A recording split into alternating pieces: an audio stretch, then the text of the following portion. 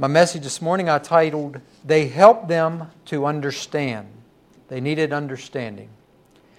And I'm going to be reading this morning from the Message Bible. I typically use the New King James Version, as most of you know, but I really like the way the Message Bible read this passage from Nehemiah, chapter 8, verses 1 through 18. It's a little bit of a long reading, and I'll just give you fair warning before I even begin. There's a lot of names in here that I know that I'm not going to pronounce correctly, so just bear with me.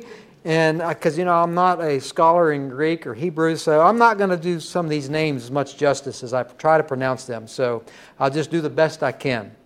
Before I begin, let's go ahead and have a word of prayer. Gracious Father, we do praise you and magnify you. Father, may we humbly bow before you with our lives. Father, may we surrender our lives to you. May we hunger and thirst for you. Father, may we want more of you all the time, Father. That's our focus today, to want more of you, Father. That's what each of us should desire. Father, I pray your anointing be in this place. I pray that your anointing will be on the airways as it goes out over the phone and over the internet. And I just pray that you would be glorified, Father. I pray that your word, your truth would be spoken. I pray that hearts will be lifted up. I pray that people would be relieved from stress or whatever is in their lives, whatever they're dealing with. I pray that your peace, Lord God, would be felt and be experienced today by the preaching of your word for your glory and for your honor. In Jesus' name, amen. Nehemiah chapter 8, verses 1 through 18. Hear the word of the Lord. By the time the 7th month arrived, the people of Israel were settled in their own towns. Now we're talking about the people of Israel that have come back from captivity in Babylon. They've returned to Jerusalem. They've come back and they have settled in their own towns. Then all the people gathered as one person in the town square in front of the water gate and asked the scholar Ezra to bring the book of the revelation of Moses that God had commanded for Israel. So they want them to bring the book, the revelation that God gave Moses for Israel. So Ezra the high priest, or the priest, brought the revelation to the congregation, which was made up of both men and women, everyone capable of understanding. I'm going to have to just keep pausing as I go through here. The fool was not there. The idiot that could not understand was not there. Everyone, though, that had the capacity to be able to understand what Ezra was going to teach was there to hear that day. It was the first day of the 7th month. He read it facing the town square at the water gate from early dawn until noon in the hearing of the men and women, all who could understand it. And all the people listened. They were all ears to the book of the Revelation. The scholar Ezra stood on the wooden platform constructed for the occasion. He was flanked on the right hand by Mattithiah, Shema, Ananiah, Uriah, Hilkiah, Maaseiah, and on the left by Pedaiah, Mishael, Milkiah, Hashum, Hashbaddanah, Zechariah, and Meshullam. Why do you have to have people on both sides, right? That's just more names. How amazing, though, that they named the names, right? Amen. Ezra opened the book, and every eye was on him. He was standing on the raised platform, and as he opened the book, everyone stood. Everyone stood. They're ready, man. Ezra's going to read the book. They're longing to hear it.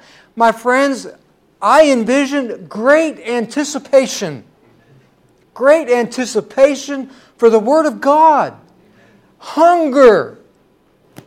Are we hungry, right? Then Ezra praised God, the great God, and all the people responded, "Oh, yes, yes," with hands raised high. Then they fell to their knees in worship of God, their faces to the ground. Jeshua, Bani, Sherebiah, Jami, Akab, Shabbethai, Hodiah, Messiah, Keltiah, Azariah, Jazabad, Hanan, Pelaiah, all Levites explained the revelation while the people stood listening respectfully. They translated the book of the revelation of God so the people could understand it and then explain the reading. Nehemiah the governor, along with Ezra the priest and scholar, and the Levites who were teaching the people, said to all the people, "This day is a holy day to your God. Don't weep and carry on." They said this because all the people were weeping as they heard the words of the revelation.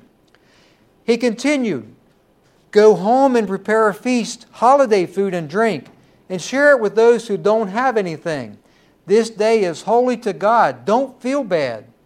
The joy of God is your strength." The Levites calmed the people. "Quiet now. This is a holy day. Don't be upset."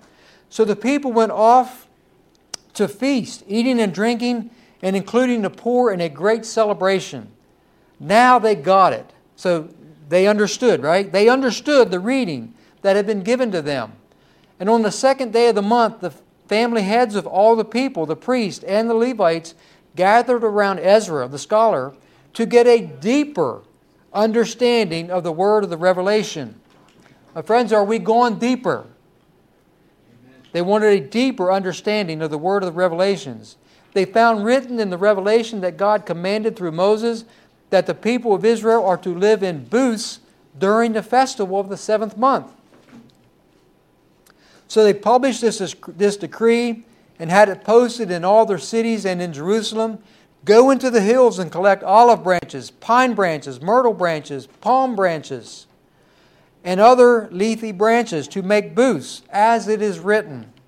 So the people went out, brought in branches, and made themselves booths on the roofs, courtyards, and the courtyards of the temple of God, the Watergate the Watergate Plaza, and the Ephraim Gate Plaza. The entire congregation that had come back from exile made booths to live in them. The people of Israel hadn't done this from the time of Joshua son of Nun until that very day. A terrific day, great joy. Ezra read from the book of the revelation of God each day, from the first to the last day. They celebrated the feast for 7 days. On the 8th day, they held a solemn assembly in accordance with the decree. May God add His blessing to the hearing and the reading of His holy word.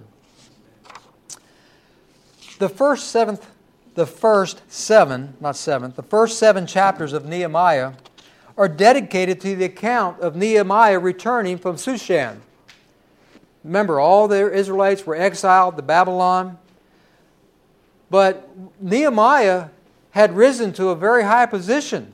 He was the cupbearer for the king. So imagine, he's in the presence of the king of Babylon, hearing all that goes on and knowing what's happening. A very high position for this Israelite.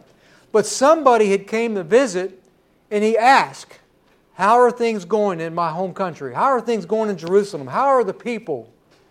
And they reported that the people were very distressed. Very distressed. They've returned, yes, they've rebuilt their homes, or maybe they had to repair the roofs or repair the doors, and they even rebuilt the temple. Or repaired the temple, I should say, not rebuilt. They repaired the temple. But the walls of the city were still destroyed. The gates were burned. So the walls of Jerusalem was a very important part of the city. That was their protection. And apparently, rebuilding the wall was too great a task for just anybody. I could build you a house.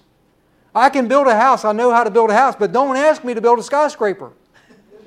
Right? I mean, I have the ability to build a house, but I wouldn't have a clue how to build a skyscraper. The only thing I know is you're probably going to have to go real deep, because there's a whole lot sticking out of the ground. But I don't have the ability to do that.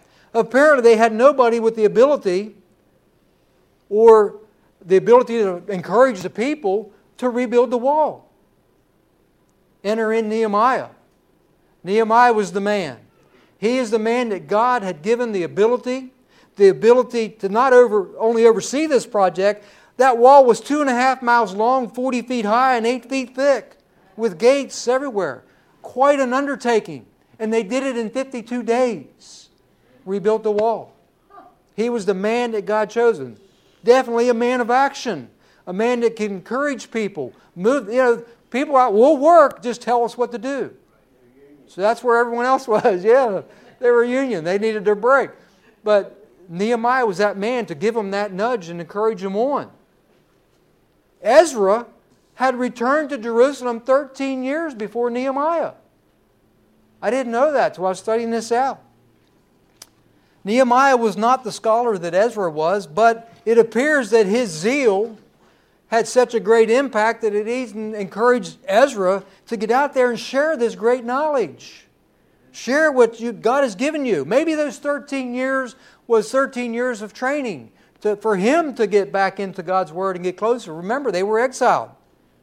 Ezra 7, 8 through 10 says, "And Ezra came to Jerusalem in the 5th month, which was in the 7th year of the king. And on the first day of the first month, he began his journey from Babylon. And on the first day of the 5th month, he came to Jerusalem according to the good hand of his God upon him. For Ezra had prepared his heart to seek the law of the Lord and to do it." So not just to learn the law, but to do it. My friends, we might know it, but do we do it? Do we practice it, right? "And to teach statutes and ordinances in Israel." See, it was not only for his own understanding. We can study this Word every day and every day, but my friends, it's not just for us. Let's teach others, right? Ezra, teaching others. He knew, the people knew, they needed revived. They've been exiled for 70 years. They needed revived. I found an illustration, and it's about being revived, but not spiritually, but physically. And you know, it's a story about a lifeguard, and it's just a fictional story to reveal a truth. You know, this lifeguard, he's up on his perch, and he looks out into the ocean there, and he sees a young boy bobbling face down in the water. Man, he's off of that perch, grabs his life preserver, and man just speeds across that beach the way he's been trained, into the water and dives headlong, swims out to the young boy. His body's already turning blue, and he grabs him, flips him over, and swims back to shore as fast as he can with that young boy and drags him up onto the beach. Of course, the crowds are gathering. The parents, unbeknownst to them, they didn't know that their young boy was in a terrible, life-threatening situation. But they get him up there, and they try to get the people back, and other emergency personnel has arrived. But the people, they're distressed. They look at that young boy. He's pale, he's blue. They're thinking, he's not breathing. He's not alive. So they're all in distress, all except for that emergency personnel who know better. They begin to breathe the breath of life into that young boy and press down on his chest. In what seems like an hour, but was probably only a few minutes. All of a sudden, the little boy coughs, right? They got to roll him onto his side and let him get out of him all that stuff that's in his stomach and his lungs. In just a little time, color came back, and the little boy's up and running around. He's doing well. He needed the breath of life. He needed that life breathed into him. My friends, there's many today, they're not drowning in the water, but they're drowning in life. The people of Israel were distressed. They had a thing that needed accomplished that they couldn't do. They couldn't handle it. But also they knew that they needed new spiritual life breathed into them. You know, I know that's a fictional story, and we was at the beach a couple of years ago, and we seen a young boy, probably only this big, running up the beach. Parents weren't with him. He had gotten lost. And I look back and I see a lifeguard. So I'm running to the lifeguard. I'm not a real fast runner anymore, but I'm running to the lifeguard. And I had to get within 10 feet of that stand so I could get his attention because he was looking at his cell phone. I mean, God help that little boy that might be out in the water drowning today because them lifeguards are going to be looking at their cell phones. Pay attention. Get your nose out of that phone and computer and pay attention to people. That's what they're there to do, right? Our passage in Nehemiah was similar to this fictional story, though. Those people knew. They knew that they needed life. They knew that they were distressed. They knew that they needed revived. They needed a new breath from God. My friends, are we there? Verse 1 said, they asked. The people asked Ezra, bring the book of the revelation of Moses that God had commanded for Israel. My friends, if a person has an addiction, let's use alcoholism, what is the very first step for that person to get help or to get healed of alcoholism? What's the first step? Admitting they have a problem. Thank you, Justin. Admitting they have a problem. That's step number one. I have a problem. I need help.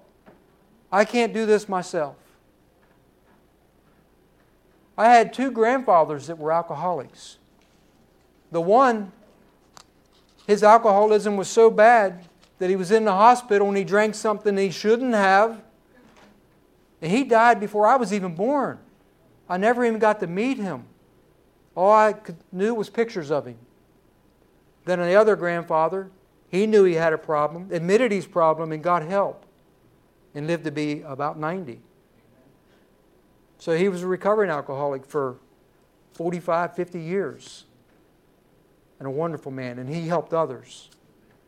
First step is acknowledging we need help, acknowledging we have a problem.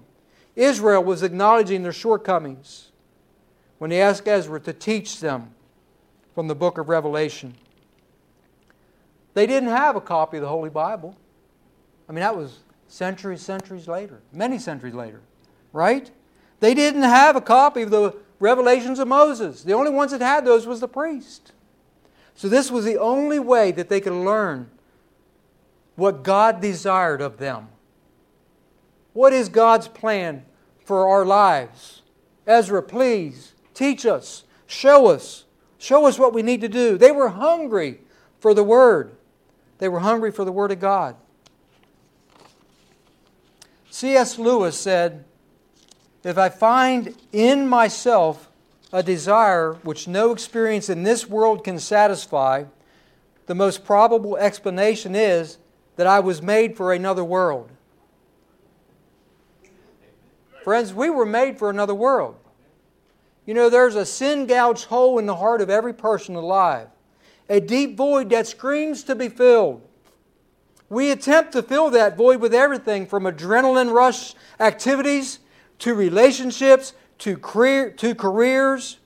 But the problem with these attempts is that none of them will ultimately satisfy that void. You may find a certain amount of enjoyment. You might find a little bit of contentment here and there in those things. But in the end, you'll still find yourself empty and longing for more. That huge void is still going to be empty. Perfect example, my friends, is King Solomon. Is he not? It's hard for us to wrap our minds around how rich he really was. In Kings 10:14, it tells us that Solomon had received 666 talents of gold each and every year as a base income.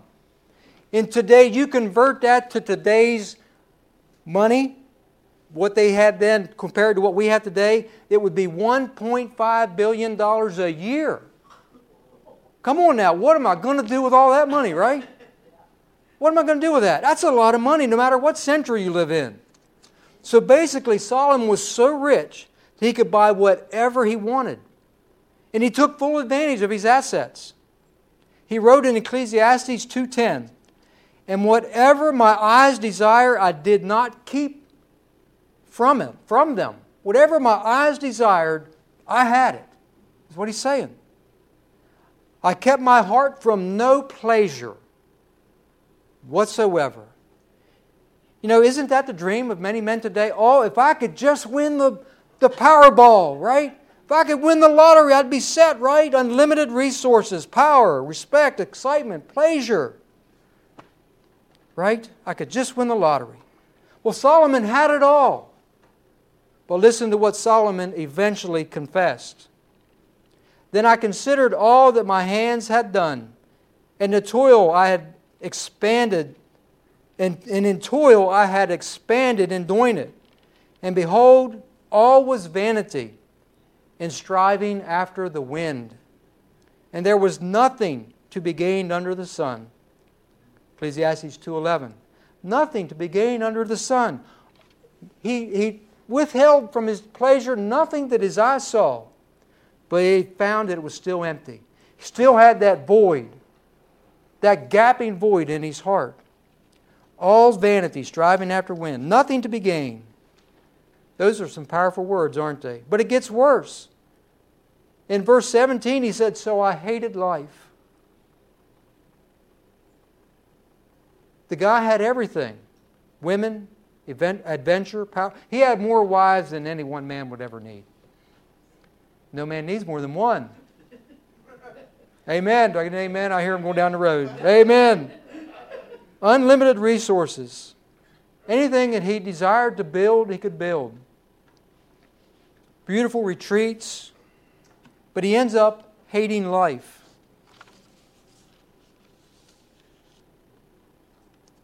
Hating life. That's because nothing can fill that void except God. And what was true for Solomon, my friends, is true for us. All the money in the world is not going to fill that void. Give us the contentment that we can find in God. We may try to fill that void, but we'll end up hating those things because they take so much of our time. Matthew 5:6 says, blessed are those who hunger and thirst for righteousness, for they shall be filled. They shall be filled. Verse 9 in our passage said, Nehemiah the governor, along with Ezra the priest and scholar and the Levites who were teaching the people, said to all the people, this day is holy to God, your God. Don't weep and carry on. They said this because all the people were weeping as they heard the word of the revelation. Why were they weeping? Because they were hearing the truth. They were hearing the truth. They were hearing God's plan, God's purpose for their lives. They were hearing about their sins. God's Word, the law, reveals sin, right? Is that what the law does? It reveals areas where we need to get right with God. Oh, that's a sin. I repent of that, Lord. Their hearts were tender.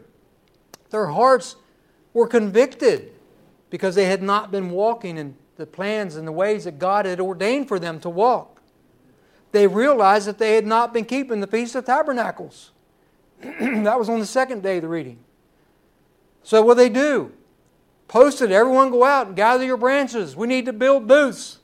Feast of Tabernacles, also known as the Feast of Booths. It was celebrated on the 15th of the Hebrew month Tishrei, which was the 7th month on the Hebrew calendar. It would be our mid-September to October. The feast would begin 5 days after the Day of Atonement, at the time of the fall harvest, or when the fall harvest rather had just been completed. But what was this about? What was this Feast of Booths? It was a time, yes, to celebrate God's provision for the harvest that they had just completed, all that God had provided for them, but also a time to remember their time in the wilderness. To remember that time, 40 years out there in the wilderness, that barren land. And God provided. He provided manna from heaven 6 days a week. He rested on the 7th. We all know that story. When you go out to gather on the 6th day, gather twice as much, and it'll carry through the 7th.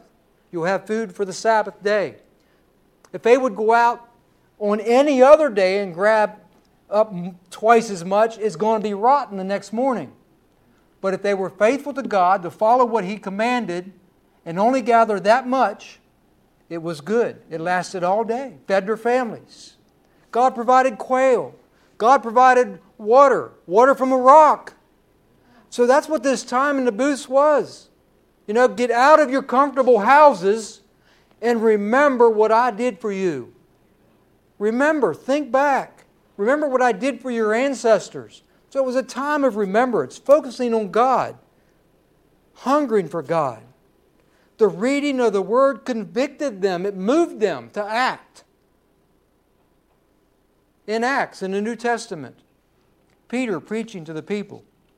In Acts 2, verse 36 to 39. It says, therefore let all the house of Israel know assuredly that God has made this Jesus, whom you crucified, both Lord and Christ. Now when they heard this, they were cut to the heart. So their hearts were tender also. They were cut to the heart and said to Peter and the rest of the apostles, men and brethren, what shall we do? Then Peter said to them, repent, and let every one of you be baptized in the name of Jesus Christ for the remission of your sins. And you shall receive the gift of the Holy Spirit. For the promise is to you and to your children and to all who are afar off, as many as the Lord our God will call. My friends, the heart has to be tender. The heart has to be ready to hear the Word of God. It brought them to tears. Have we come to that place where the Word of God will convict us and bring us to tears? That we will hunger for more, that we'll want more of God, that we'll want to know God's plan for our lives. What is our purpose? Our purpose is to understand Him. Our purpose is to have a relationship with Him. But we are planned for eternity. But the only way there is through Jesus Christ. But we must repent of our sins and believe in Him. You know, that word, it says, was for those afar off. It didn't mean those in a distant land. Maybe not only in a distant land, but it also meant those afar off in time. My friends, it's meant for us today. Repent of your sins. Every one of you, repent of your sins and be baptized in the name of Jesus Christ. And He will be faithful and just to forgive us our sins.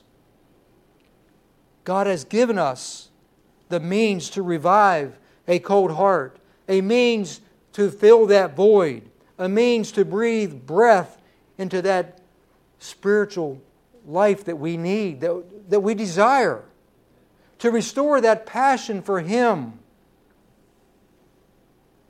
Ecclesiastes 3:11 said, He has made everything beautiful in its time. Also, He has put eternity in their hearts, except that no one can find out the work that God does from the beginning to the end.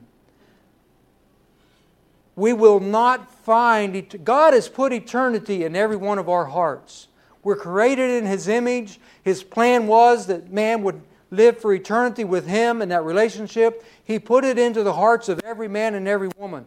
And I tell you, we cannot find eternity in the temporary things of this world. You will not find it. You will only find it in relationship with Jesus Christ, the Son, and God the Father, and the Holy Spirit. That's the only place we can find eternity. For there is salvation in none other than Jesus Christ. Have you made... Well, let me say this, back up. St. Augustine says, you have made us for yourselves, O God, and our hearts are restless until they find their rest in you. Nice quote. My friends, are you weary? Are you distressed? Are you discouraged? Do you need rest for your soul? You will find it no other place than God. He is the only place that will find rest for our souls, the only place that will fill that void that is in our hearts. Because God has put eternity in there. That's that void that needs filled. And only He can fill it. So anyone that may be listening today, I encourage you, believe on the Lord Jesus Christ. Come to Him. It says, come to, let's see, how does that word? Ye who are weary, come to me and you shall find rest. If your load is heavy, come to Him. He may not take that load clean off of you, but He's going to help you bear it. You'll find rest for your soul, your eternity, your eternal soul. Amen?